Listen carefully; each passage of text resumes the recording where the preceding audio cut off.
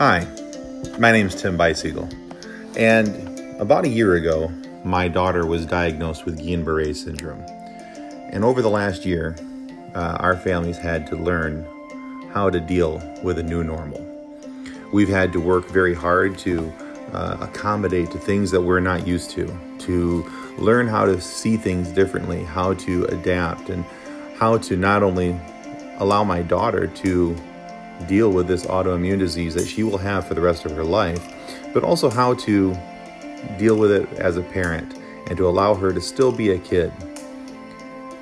It's difficult sometimes, but we find that if we continue to remain focused on moving forward, that things become a lot easier. We have a common purpose, a common goal.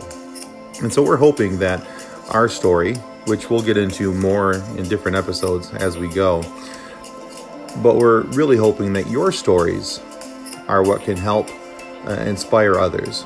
You see, because there's a common trend here. People deal with things that are outside of their norm, things that they weren't expecting, things that they weren't anticipating.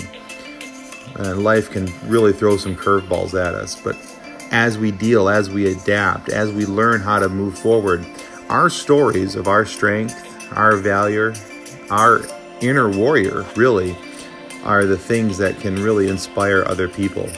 And so we want to hear your stories. We're so looking forward to get going on this.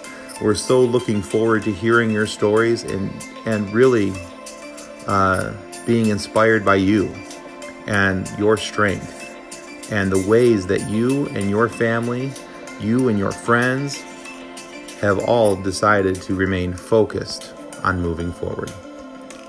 And by the way, if you like the music that you're hearing, it's by a neat group. I found them on SoundCloud. Their music is absolutely free to use. And the group's name is Calabastic Village. And this song is called Snowy Forest. He calls it electronica ambient chill out. I call it cool. But anyway, we look forward to seeing you around. And please share our podcast with others.